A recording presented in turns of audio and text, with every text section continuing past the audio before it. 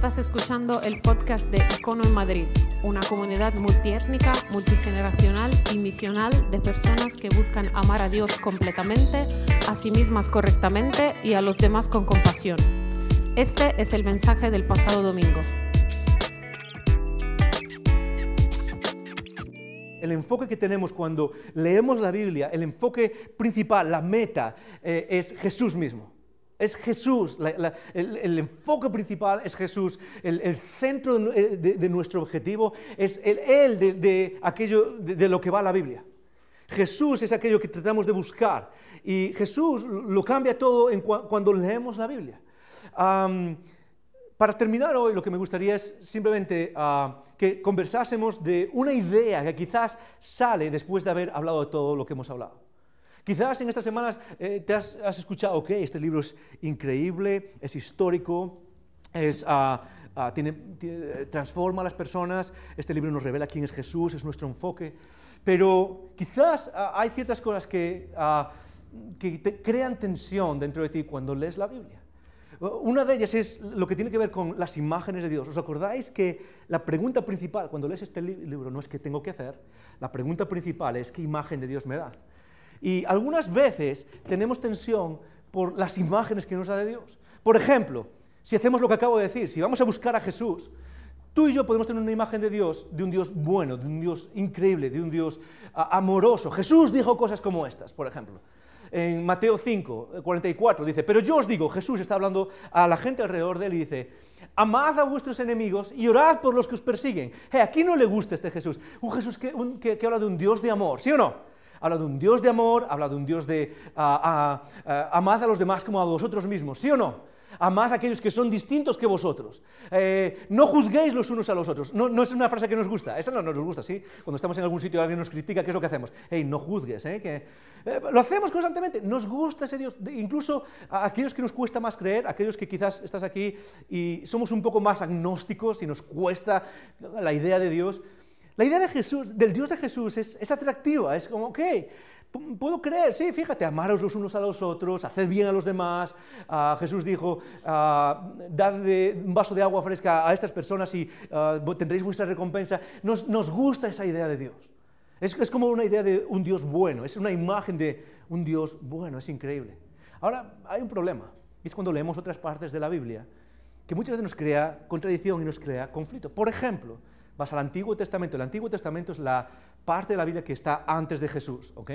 Y vas al Antiguo Testamento y esa parte nos habla de la historia de Israel y nos habla de cómo Dios interactuó con el ser humano. Y a veces leemos cosas que son muy difíciles y que quizás te han causado problemas internos. Por ejemplo, en Deuteronomio, capítulo 7, versículo 2 dice, y cuando el Señor tu Dios, aquí este es Moisés, ¿ok? Y Moisés le está hablando al pueblo, y el pueblo de Israel acaba de salir de Egipto, conoce la historia, ¿has visto la película, sí o no, de Disney? Conoce la historia, sale de Egipto, canta Mariah Carey y hace la canción, y de repente sale Moisés y les da a su pueblo las leyes, y le dice, ok, y cuando el Señor tu Dios los haya entregado delante de ti, y los hayas derrotado, y está hablando de Canaán, de la nueva tierra que van a conquistar, los destruirás por completo. Esa es la orden. Y no harás alianza con ellos, ni te apiadarás de ellos. La orden es directa, es cuando llegues a esa tierra, vas a hacer guerra, y cuando ganes y los sometas, esto es lo que vas a hacer. La tentación va a ser, vamos a perdonarlos, vamos a hacer alianzas, vais a trabajar para nosotros, vais a pagar impuestos. No, nada de eso. Vais a sacar las espadas y os vais a cargar a todo ser vivo que encontréis, desde los más ancianos hasta los más pequeños. Bebés, mujeres embarazadas, ancianos, todos. Vais a deshaceros de todo ser viviente. Yo no sé qué impresión te provoca esto, pero Dios es un Dios de amor, ¿verdad? Y es la verdad. Lo cierto es que cuando leemos la Biblia tenemos que ser honestos con estas cosas. Tenemos que ser honestos con el hecho de que cuando tú lees la Biblia en el Antiguo Testamento, la verdad es que hay más de 1000 eventos descritos en los que Dios está de alguna manera involucrado, conectado con ciertos actos de violencia. Más de 1000 eventos. Y yo sé que a algunos de nosotros nos cuesta esa imagen. Quizás si eres cristiano, si te consideras una persona que sigue a Jesús, quizás eres de esas personas que ha visto las dos cosas y es como prefieres no leer la parte del Dios malo y te quedas con la parte del Dios bueno. Y lo hacemos, yo lo hago constantemente. Mi parte favorita es para leer, que es la vida de Jesús y lo bueno que hay que hacer con la vida y lo que escribe. Esa es la parte que más leemos. Y cuando voy a las otras partes, las del Dios malo, es como buenas historias, pero intento saltarme todo eso. ¿Sí o no? No sé si te cuesta, pero lo hemos hablado muchas veces, incluso algunos de nosotros lo hemos compartido en los iconogrupos. Cuando hablamos, una de las cosas que nos cuesta es, leo esas partes y es como, Dios me gusta. Y la idea de que Jesús nos ha hablado de Dios, puedo seguirlo, pero luego veo esto y es como, wow. Y esto llama más la atención aun cuando lees otras partes, por ejemplo, del Antiguo Testamento. Hay un pasaje en Éxodo en el que Dios está diciéndoles, cuando vayáis a la tierra, vais a conquistar la tierra. Por cierto, dice Dios, ni se os ocurra cortar ni un árbol, porque los árboles no os han hecho nada. Literalmente está diciendo, cárgate todo lo ser viviente que veas, pero cuida de los árboles. Para los que creían que Dios no es ecologista, ¿ok? Pero uno tiene que pensar, ¿qué está pasando aquí? Como he dicho, quizás si eres cristiano, te cuesta esta idea. Pero si no lo eres, si no te consideras cristiano, quizás ha sido una de las barreras que te impide acercarte a la idea de Dios. Lo he escuchado de muchas personas. Si estás aquí y no eres cristiano o estás en la línea y no sabes qué creer, lo he escuchado muchas veces de que hay personas que vienen y dicen, ¿sabes qué? Yo no puedo creer en vuestro Dios porque, me hablas de un Dios amoroso, pero luego mira lo que hace, es un monstruo. Eso es un verdadero monstruo. Y vamos a ser sinceros, ¿ok? Cuando leemos esos eventos por su valor aparente, es cierto, Dios parece un verdadero monstruo. Apedrear a niños y mujeres, apedrear y a ejecutar a todo ser viviente. Hay una parte en el Antiguo Testamento donde Dios está hablando de la conquista y está diciendo, vais a conquistar todas estas tierras, pero os vais a guardar a las vírgenes como recompensa. A veces es cierto, Dios nos cuesta y parece un monstruo. De hecho, no sé si lo has leído alguna vez. A lo mejor te suenan nombres como Richard Dawkins o Christopher Hitchens o Daniel Dennett, que son grandes, famosos y ateos y son vocales y escriben libros hablando en contra de quién es Dios, del Dios cristiano sobre todo, pero de cualquier religión. Y la mayoría de estas gentes, por ejemplo, Christopher Hitchens, en uno de sus libros más famosos, que se llama Dios no es bueno, lo escribió, él ha fallecido ya, lo escribió hace unos años, y es uno de sus libros más famosos. Y él básicamente trata de convencer al lector de que Dios es una invención, y de que Dios en realidad es una invención humana, y fíjate en todo lo que ha pasado. Y él analiza diferentes áreas de la religión. Una de ellas, en este libro, dedica un capítulo entero a la imagen que el Antiguo Testamento da de Dios. ¿Vosotros creéis en este Dios? ¿Qué clase de monstruo es este? No, en realidad esta imagen violenta es una imagen que la gente se ha inventado. Y yo no sé si te ha pasado, pero a mí me pasa. Cuando venimos a este libro, a veces hay tensión. Es como, ¿qué está pasando aquí? Jesús, me hablas de un Dios bueno, increíble. El Antiguo Testamento me habla de un Dios brutal, malo. Dios bueno, Dios malo, Dios bueno, Dios malo. ¿Qué hago con esto? Y quizás estás aquí y es una de las principales razones quizás que te impiden moverte hacia un conocimiento de quién es Dios y que te impiden acercarte y decir, Dios, si estás ahí quiero conocerte. De lo que quiero que hablemos hoy es precisamente de cómo podemos acercarnos a entender que en realidad en la Biblia Dios no es violento. De hecho, Dios odia la violencia. De hecho, cuando vemos qué es lo que está pasando de verdad, lo que quiero que te lleves es algo muy sencillo. Dios odia la violencia. Y lo digo por dos razones.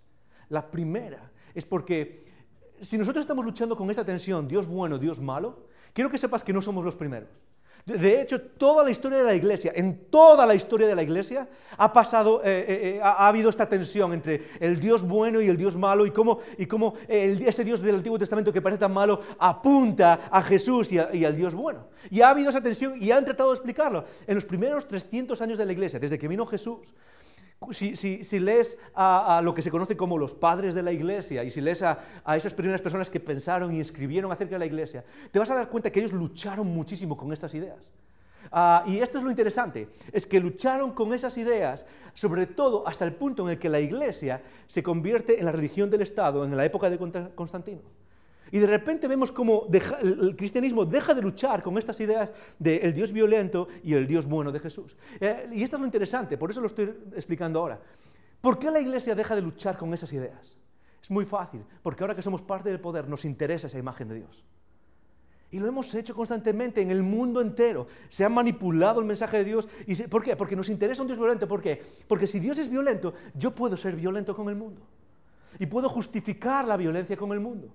Y puedo actuar y conquistar y someter a otros pueblos. Y por desgracia lo hemos hecho los cristianos. De manera general, el mundo ve a los cristianos como gente que trata de someter con violencia, que trata de imponer leyes, que trata de ir ahí fuera y decir, no, tenemos que legislar y poner y someter a los demás de manera casi violenta. Y en el mundo, no solo en la religión cristiana, sino en otras religiones, pasa exactamente igual. Cuando uno piensa en las religiones, a veces se viene a la frase, la frase más famosa de Christopher Hitchens, quizás este famoso ateo. Su frase más famosa, ¿sabes cuál es? La religión lo emponzoña todo. La religión lo estropea todo. ¿Por qué? Porque nos encanta a veces esta imagen de Dios de manera colectiva. Nos encanta porque nos da la justificación, creemos, para actuar con violencia con el mundo. Pero lo vuelvo a repetir.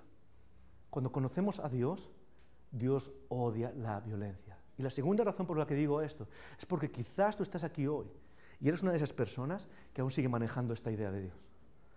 Quizás tú estás aquí hoy, has leído algo o has escuchado algo y tú lees, tienes una tradición cristiana y tienes tu fe, pero cuando llegan los momentos malos, ¿cuál es tu primer pensamiento? Tu primer pensamiento no es Dios me ama y su gracia es más grande que mi pecado. Tu primer pensamiento es a ver cuándo me viene el tortazo de Dios. A ver cuando Dios pone su mano encima de mí y me aplasta de una vez. ¿Sí o no?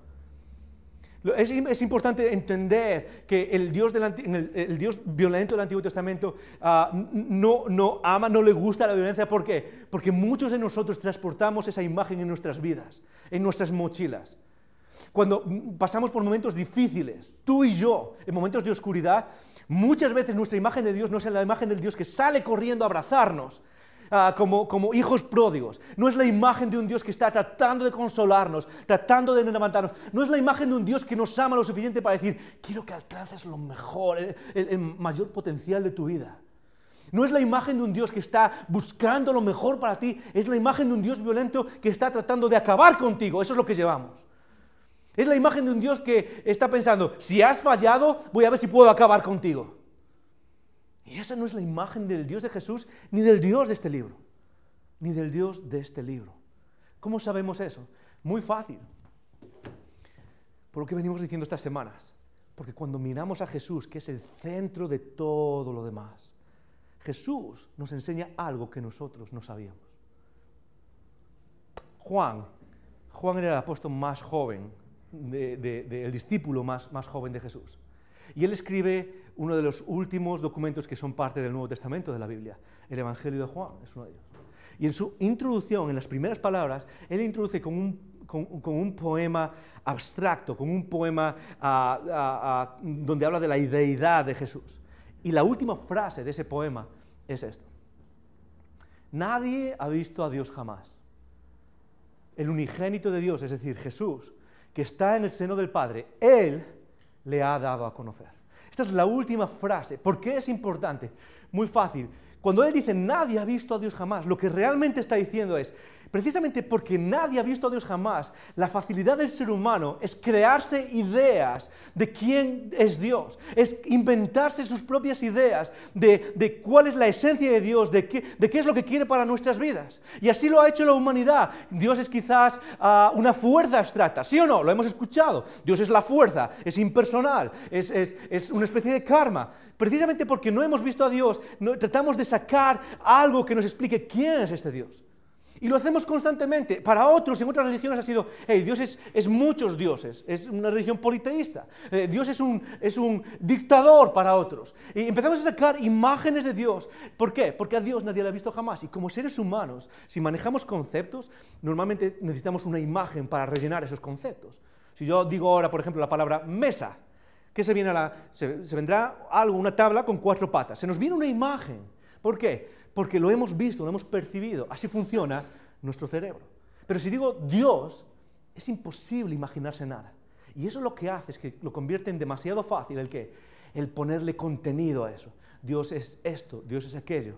Y por desgracia, muchas veces vamos y rellenamos esa palabra con violencia. Hey, Dios es el guerrero del Antiguo Testamento. Dios es el que actúa con justicia. ¿Sí o no? De hecho, muchos de nosotros hemos tratado de resolver esa tensión ¿cómo? Bueno, es cierto lo que voy a decir, pero quizás suena duro, pero es así. Muchos de nosotros hemos tratado de resolver esa tensión diciendo, bueno, seguramente se lo merecían. Es cierto, quizás eran idólatras, ¿sí o no? Esos pueblos eran súper idólatras y se lo merecían. Bueno, tengo una pregunta. Si ellos se lo merecían y Dios lo hizo con ellos, ¿por qué no lo hace conmigo? Porque muchas veces soy igual de idólatra. O porque no lo hizo con otros pueblos alrededor que eran iguales de idólatras. Muchas veces respondemos, hay que aceptarlo por fe, Dios es así. ¿Qué clase de justificación es esa? Dios es así.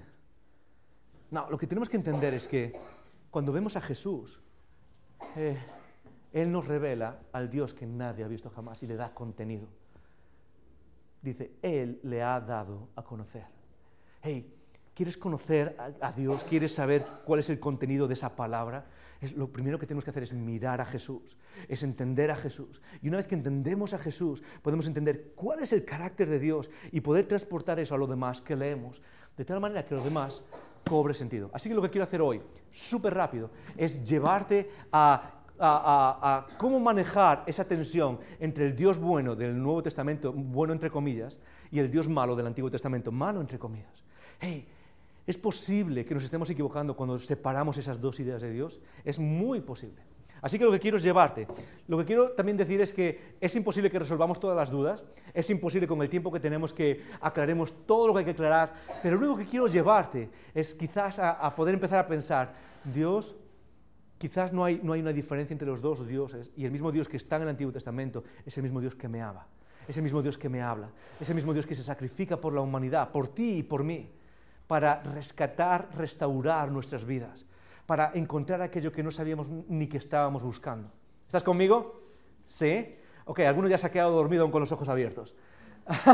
Hey, te voy a pedir un favor, quédate conmigo por un rato y te lo voy a decir. Esta última conversación no es normal en Icono, va a ser muy analítica, ¿ok? Y es para terminar un poco es como seguir un laberinto en el Antiguo Testamento y en el Nuevo Testamento, pero lo que quiero es retarte, lo que quiero es encender tus neuronas hoy. Otros domingos hablaremos de otras cosas y seguramente te motivarán más, pero quédate conmigo, ¿vale? Lo que vamos a hacer es, en primer lugar, ok, si tienes esa idea del Dios del Nuevo Testamento bueno y el Dios del Nuevo Testamento malo, lo interesante es que se produce una paradoja, hay una paradoja en esto. ¿Cuál es la paradoja? La paradoja es muy sencilla, es que nuestro juicio, nuestra crítica al Dios del Antiguo Testamento viene porque implícitamente aceptamos el Dios del Nuevo Testamento. Imagínate que tú estás aquí y no crees en Dios y vienes y me dices, hey, yo no puedo creer en Dios porque el Dios del Antiguo Testamento es súper malo. Lo que te diría es, ¿sabes qué? Cuando estás criticando eso de Dios, en realidad lo que estás haciendo es aceptando la idea cristiana de Dios. Y felicidades, estás más cerca de Dios de lo que crees. Estás mucho más cerca de Dios de lo que crees. ¿Por qué? Porque para criticar al Dios violento del Antiguo Testamento, tienes que aceptar de manera única al Dios que presenta a Jesús. En otras palabras, la paradoja está en que si tendemos a rechazar al Dios del Antiguo Testamento, es solo porque implícitamente se ha metido en nosotros, hemos aceptado al Dios del Antiguo Testamento. Déjame poner esto de otra manera. Tenemos al Dios del Nuevo Testamento, al Dios de Jesús, al bueno, ama a tu prójimo como a ti mismo, ama a tu enemigo y sirve a los demás. Ese es el Dios bueno que nos gusta, ¿ok? Al Dios da generosamente y ayuda a otras naciones.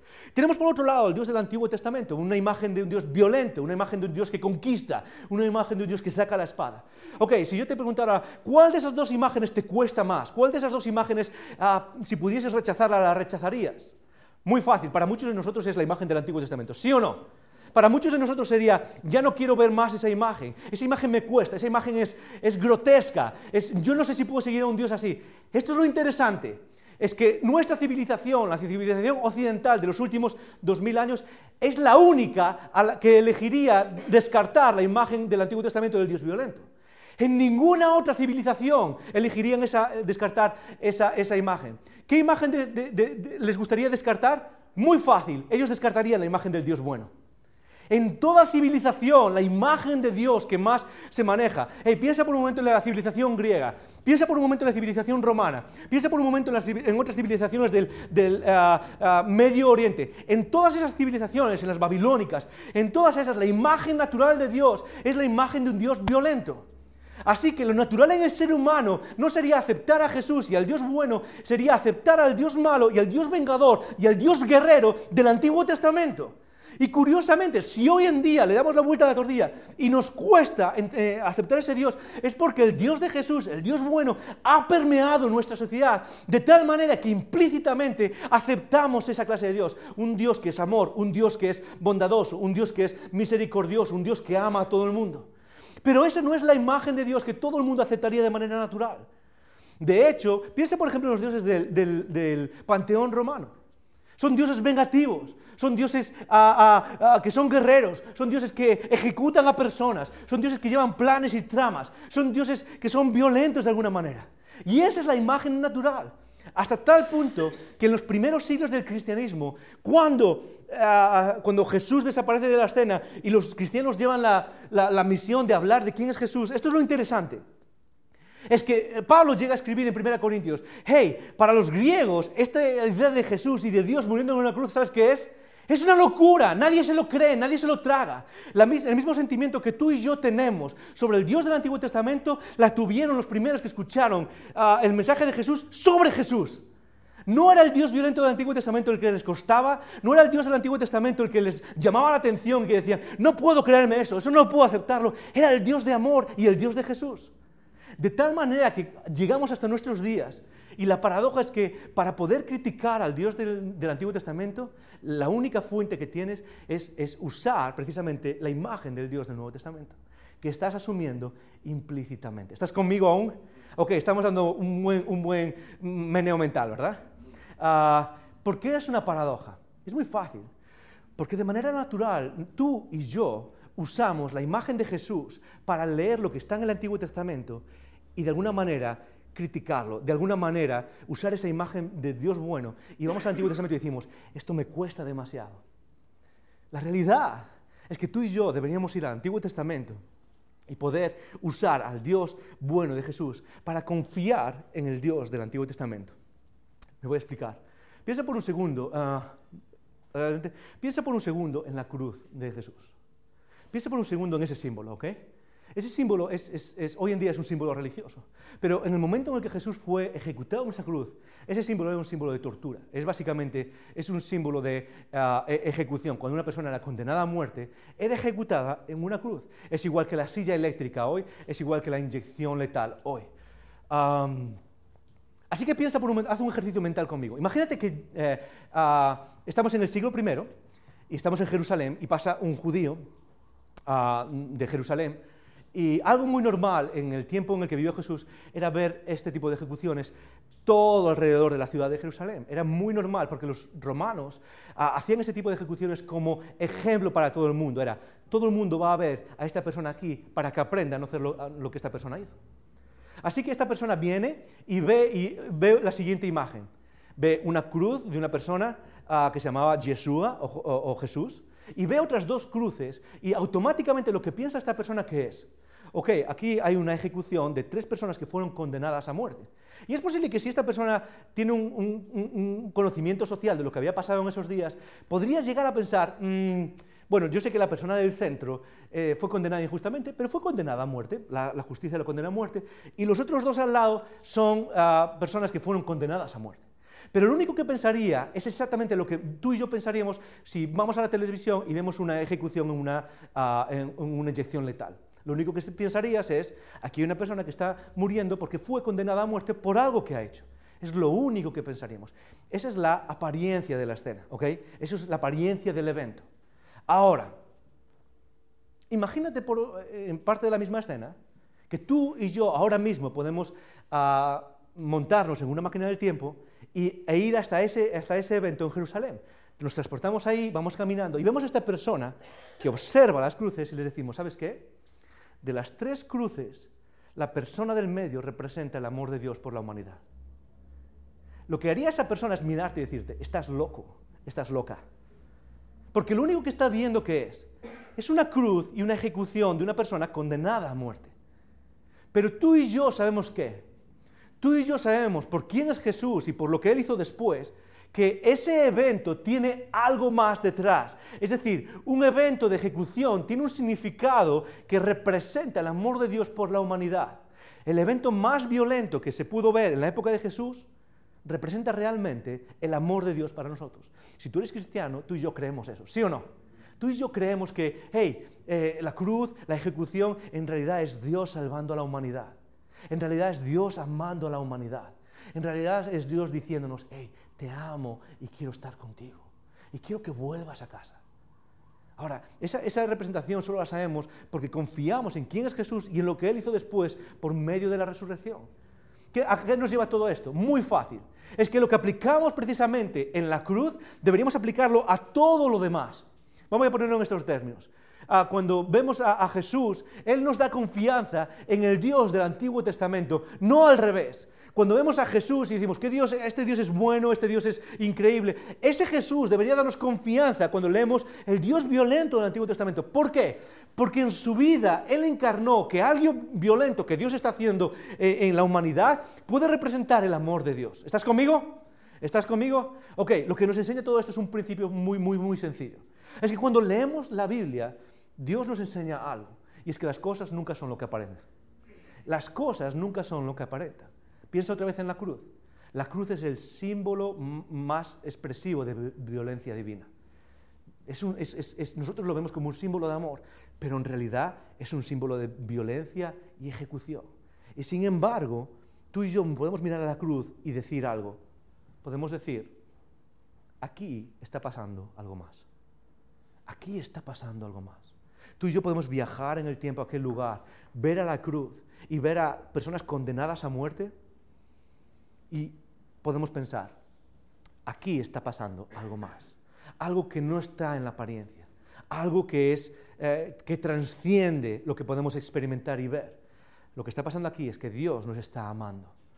Ahora, eso es algo difícil de pensar, pero es precisamente, si vamos a usar a Jesús como la clave para leer toda la historia de lo que nos cuenta la narrativa de la Biblia, parte de lo que nos impulsa a pensar es, cuando leemos a Dios en el Antiguo Testamento, parte de lo que nos impulsa a pensar es, párate un segundo, aquí está pasando algo más.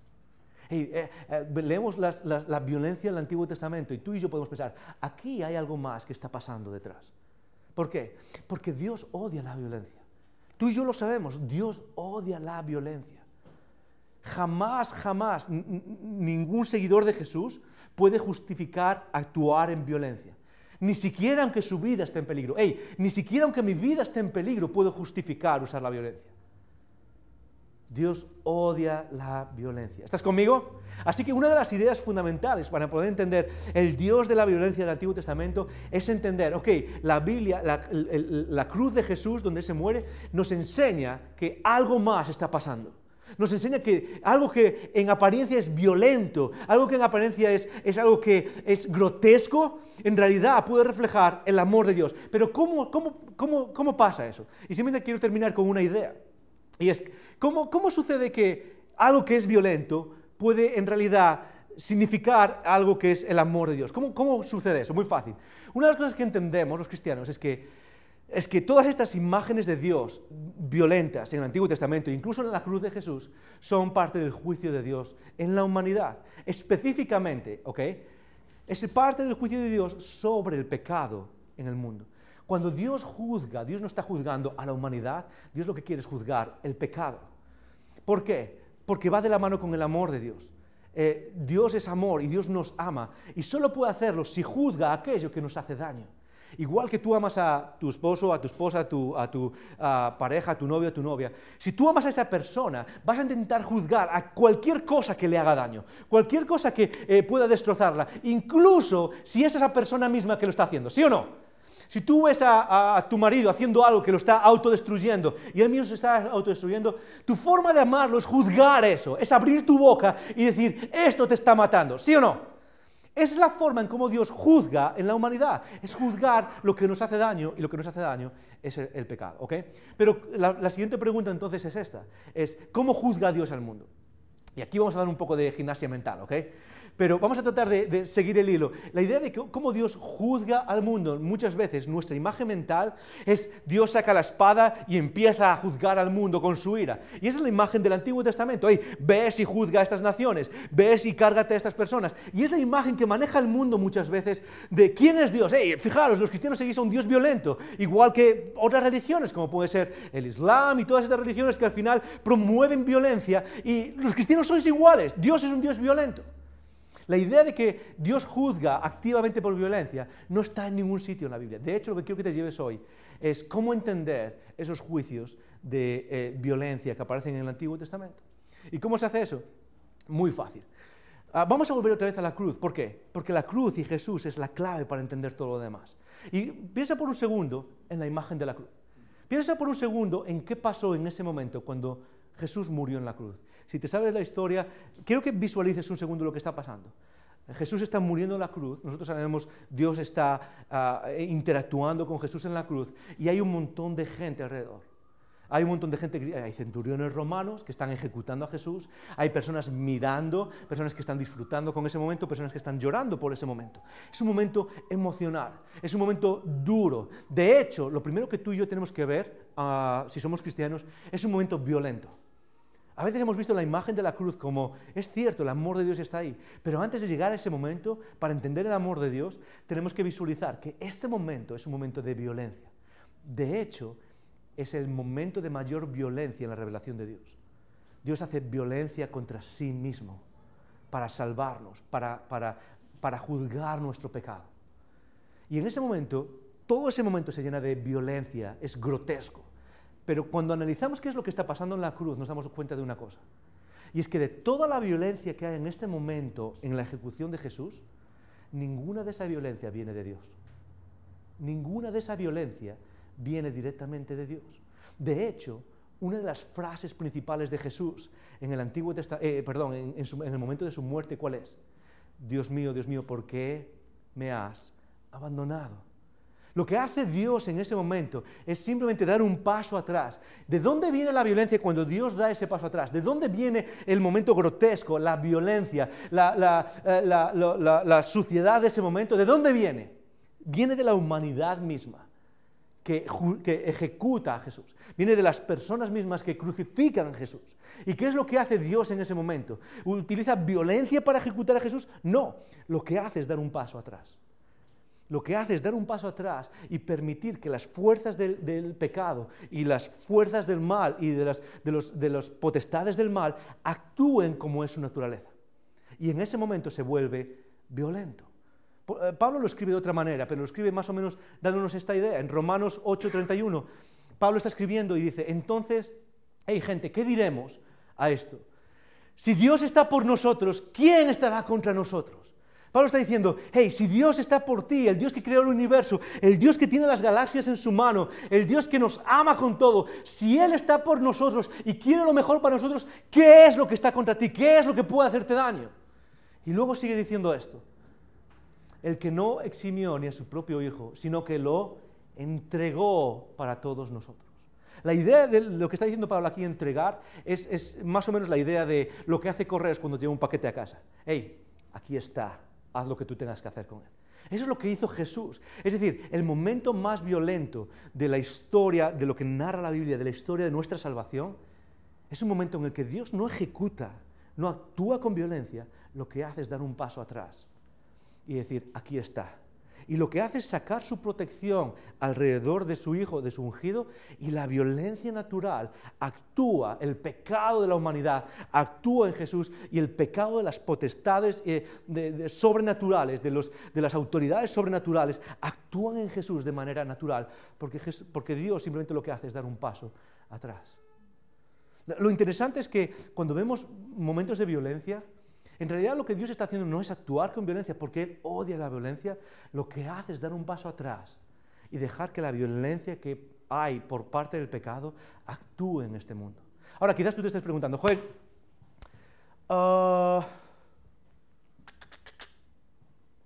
muy bien, es posible que Dios dé un paso atrás, pero no es aún su responsabilidad el mal que hay en el interior, no es su violencia. Imagínate, por ejemplo, que yo tengo un bulldog, un perro, ¿no? Y es muy agresivo, ¿ok? Y está tirando, y estoy delante de ti, y es obvio que va a morderte, pero y de repente lo suelto y él te destroza la pierna, ¿ok? ¿Lo he hecho yo? No. ¿Es mi responsabilidad? Sí es mi responsabilidad, ¿ok? Es como que ahí va el perro y te hace algún daño, es mi responsabilidad. ¿No es eso lo que está pasando? Bueno, en realidad no. En realidad lo que está pasando aquí es algo distinto. Imagínate por un segundo, quizás lo has vivido, quizás tienes experiencia con esto. Imagínate que tienes un familiar que es adicto a algo. Tiene una adicción, por ejemplo, a las drogas o al alcohol o algo que lo está destrozando a esa persona. El proceso de soporte y de ayuda a esa persona es muy parecido en todo el mundo, ¿ok? Normalmente los que estamos alrededor de esa persona, ¿qué es lo que hacemos? Ayudamos a esa persona. Ok, llamamos todos los días, ¿estás bien? ¿Tienes una botella en tu mano? No, ok. Estamos muy encima de esa persona, ¿sí o no? Lo que hacemos es cuidamos, protegemos a esa persona. Vamos a visitar a esa persona, limpiamos, vemos que en su casa no hay nada, salimos con esa persona para asegurarnos de que no se meta en ninguna situación en la que pueda continuar con su adicción. Lo que hacemos es proteger a esa persona. ¿Cuál es el problema? Es que hay un segundo paso que normalmente es automático y pasa siempre así. Y es, pasamos de ayudar a promover ese comportamiento por medio de la ayuda. Es decir, lo que hacemos es, protegemos tanto a esa persona que de alguna manera esa persona sabe que aunque se meta en problemas va a tener la protección de los demás, así que suele seguir metiéndose en problemas. Lo que suele es, por ejemplo, seguir drogándose. ¿Por qué? Porque sé que si me drogo o sigo con este abuso de sustancia, al final alguien me va a sacar las castañas del fuego. Eso es lo que suele pasar. Y al final las personas que están alrededor lo que hacen es promover, en lugar de ayudar, a la adicción. ¿Qué es lo más amoroso que puedes hacer en ese momento? ¿Qué es lo más amoroso que puedes hacer por esa persona en ese momento? Incluso aunque sea tu marido, tu mujer, aunque sea una persona cercana a ti a la que amas. ¿Qué es lo más amoroso? Es dar un paso atrás y decir, hasta aquí hemos llegado. Es dar un paso atrás y decir, ok, es el momento de que toques fondo y lo veas por ti mismo, veas dónde está. A veces lo más amoroso que podemos hacer por una persona es dejar de protegerlos, dar un paso atrás. Y eso es exactamente lo que está pasando aquí. Es cuando Dios parece que hay violencia en el Antiguo Testamento y en la Biblia, muchas veces no es Dios que esté actuando con violencia. Lo que está haciendo es dar un paso atrás y decir, ok, hasta aquí hemos llegado.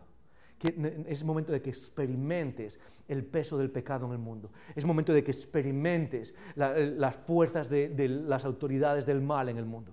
Y es momento de que experimentes todo esto por tu bien. Voy a poneros dos ejemplos y terminamos con esto, ¿ok? ¿Estás conmigo? Sí, ok. En primer lugar es en Ezequiel. En Ezequiel 21, Dios está hablando del juicio a su propio pueblo, ¿ok? Y esto es lo que dice, y derramaré sobre ti mi indignación, y Dios está hablando. Y dice, y soplaré sobre ti el fuego de mi furor.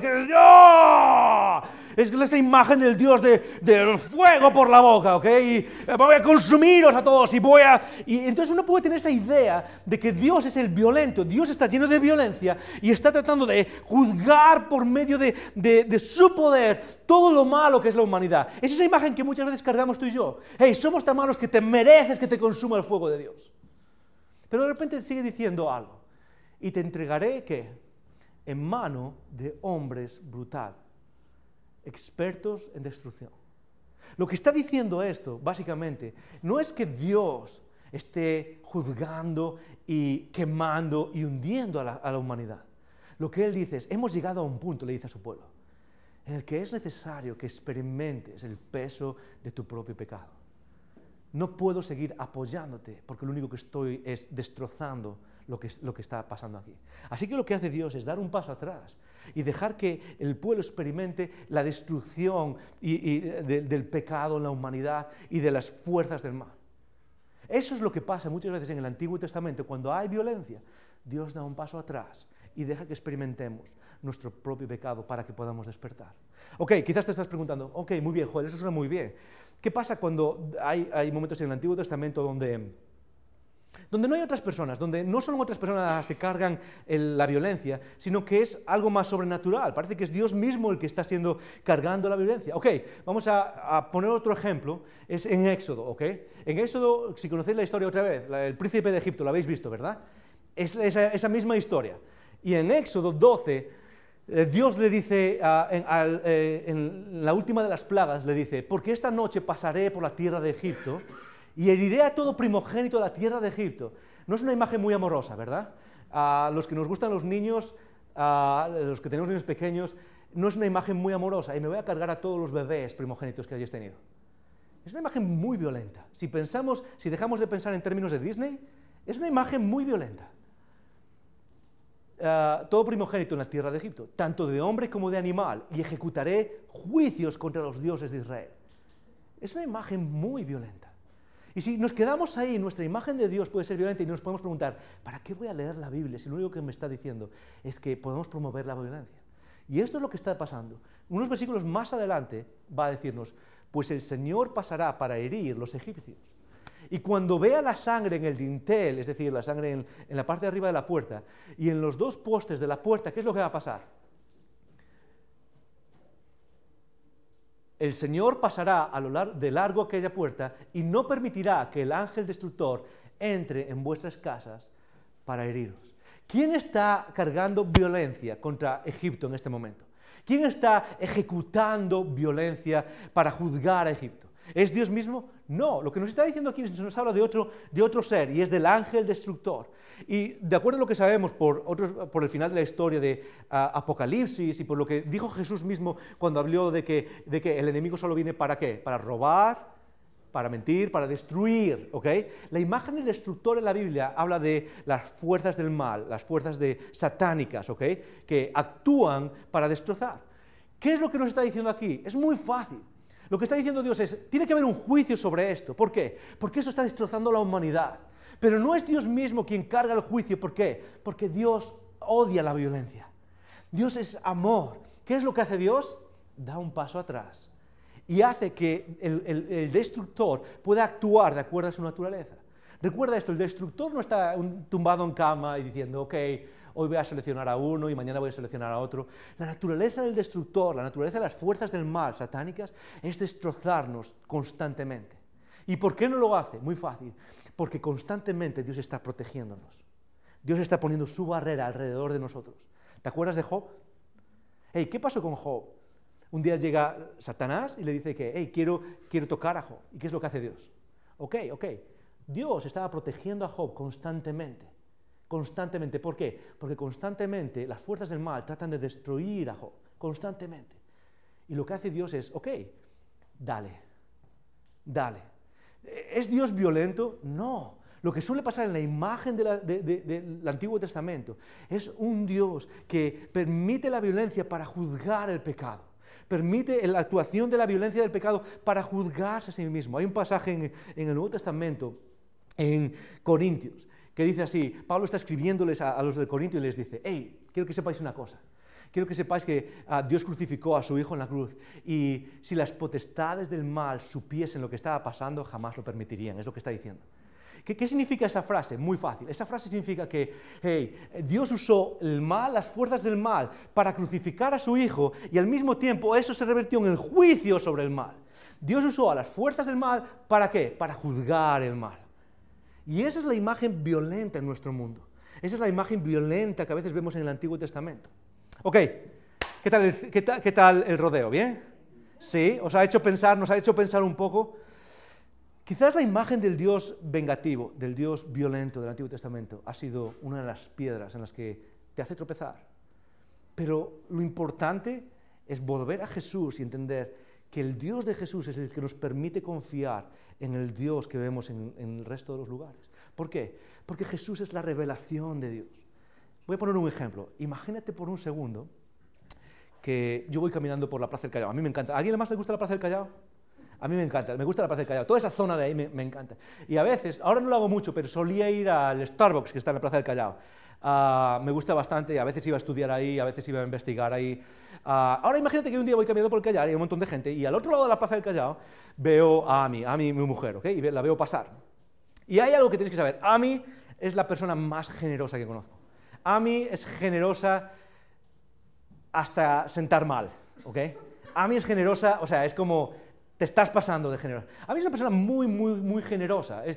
Tengo que reconocer, yo soy una persona más endurecida en ese sentido, y es cierto, a veces soy más tacaño, ¿ok? No es algo bueno para reconocer, pero lo soy. Amy es la persona que me hace ser generoso. Es tan generosa que a veces vamos en el coche y es como paramos y alguien está pidiendo un semáforo, y a mí tengo que reconocer que no me resulta difícil a veces decir que no. Amy es la clase de persona que es, ok, vamos a sacar algo, vamos a darle algo, busca algo, vamos a buscar debajo de los asientos, en el maletero, dale una de nuestras hijas, dale algo al tío este, ¿ok? Que se lleve algo, es una persona súper generosa, porque la conozco, lo he visto durante 10 años casi, y he visto su generosidad, he visto cómo traspasa los límites de lo que a veces es lógico, y es algo que me encanta. Y imaginaos que yo la veo, y veo que se acerca una persona que está pidiendo, ¿ok? Y en mi cabeza, ¿qué es lo que pienso? Ok, le va a dar algo a esta persona, espero que no sea mucho, porque estamos a final de mes, ¿ok? Espero que no se pase. Y de repente Amy se acerca a la persona y dice, ¡es que tú eres un desgraciado, es que no vales para nada! Y empieza a gritarle a esta persona, y empieza a insultar a esta persona, y empieza incluso a usar violencia, y decirle, vete de aquí, desaparece, estás ensuciando nuestra ciudad, eres una carga y no vales para nada. Imagínate que empieza a hablarle así a Amy. ¿Qué es lo que yo pensaría? ¿Qué es lo que tendría que pensar desde el otro lado? Es como, ok, ¿qué está pasando? Lo que pensaría es lo que muchas veces nosotros deberíamos pensar incluso acerca de Dios. Es, aquí está pasando algo más. Aquí está pasando algo más. Hay algo que yo no estoy viendo, que no con cuál, pero yo conozco el carácter de Amy. Sé quién es Amy porque he vivido 10 años con ella.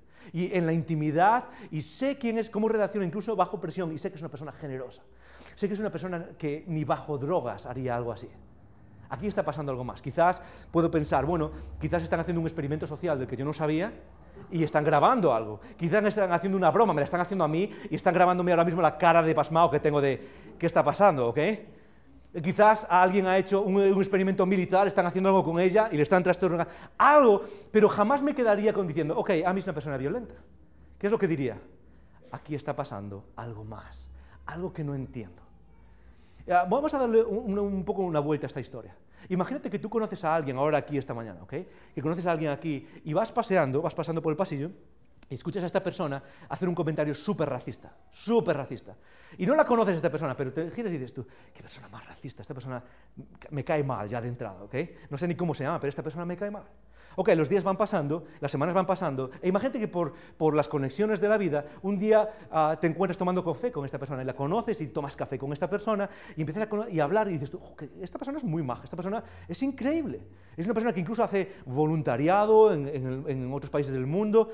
Esta persona ha cambiado mi imagen. De hecho, en esa conversación explica el evento donde esta persona hizo el comentario racista y ahora te das cuenta que el contexto cambia completamente y tenía su explicación. Lo que hace ese momento, ¿qué es lo que hace en tu mente? Es volver atrás y entender, aquí estaba pasando algo más. Aquí estaba pasando algo más. En la historia de la Biblia, en la historia de la narrativa de este libro, eso es exactamente lo que hace Dios con nosotros. Al principio es difícil de entender qué es lo que está pasando en esos eventos violentos, pero cuando llega Jesús, que es la revelación completa, podemos ver y decir, párate un segundo. Podemos volver atrás y decir, aquí estaba pasando algo más. Y quizás a lo mejor luchas con esa idea de Dios violento, es momento de preguntarse, aquí quizás está pasando algo más. Quizás ha sido tu crítica para no creer en Jesús. Quizás es el momento de preguntarse, aquí está pasando algo más. ¿Por qué? Porque lo que sabemos de Dios es que odia la violencia. Es que Dios va a usar todos los recursos que pueda para salvar a la humanidad. Sabemos que es un Dios que habla constantemente y que no va a dejar de perseguirte hasta que le conozcas. Sabemos que Dios no es un Dios violento. ¿Por qué? Porque es un Dios que se une a la humanidad para que podamos conocerle, para que podamos despertar a esa nueva realidad. ¿Estás conmigo? ¿Alguna vez te ha costado el Dios violento? Déjame terminar con 2 ideas y terminamos con esto la serie entera. En primer lugar ¿de dónde sacas lo que crees? Esa es la pregunta con la que empezábamos. Estás aquí en esta mañana, sea lo que creas, que creas que Jesús es Dios y crees en Él, o que estás convencido de que no hay nada ahí fuera, eres bienvenido. Lo único que quiero retarte, ni siquiera quiero convencerte, lo que quiero es retarte a que por un momento en tu vida pienses, ¿de dónde saco lo que creo? Porque para nosotros los que nos llamamos cristianos, lo sacamos de este libro, y déjame decirte, estoy convencido de que este libro es algo especial. ¿De dónde sacas lo que crees? Termino con esta idea. Jesús no es el final. Jesús es el punto de partida. Porque una vez que te acercas a Jesús, no es el final, la cosa no termina ahí. Ahí es donde empieza tu transformación de cómo ves la realidad, de cómo lees la Biblia, de cómo interpretas lo que te está pasando. Jesús no es el final, es el punto de partida. Y mi pregunta para ti es, ¿quieres aceptarlo? Mi pregunta al terminar esta serie, hablar de la Biblia y quizás sales con más preguntas que respuestas. Estamos bien con eso, ¿ok? Quizás sales de aquí y tienes preguntas acerca de la Biblia y acerca de Dios. Está genial. Pero tengo una pregunta. Si Jesús es el punto de partida para una nueva realidad, ¿estás dispuesto a aceptarle? ¿Por qué no oramos para terminar? Señor. Gracias por escuchar estos recursos. Esperamos que te haya retado y motivado a vivir arriba, adentro y afuera. Recuerda que para conversar sobre estas ideas puedes participar en un icono grupo. Para más información puedes escribir a conecta.icono@gmail.com.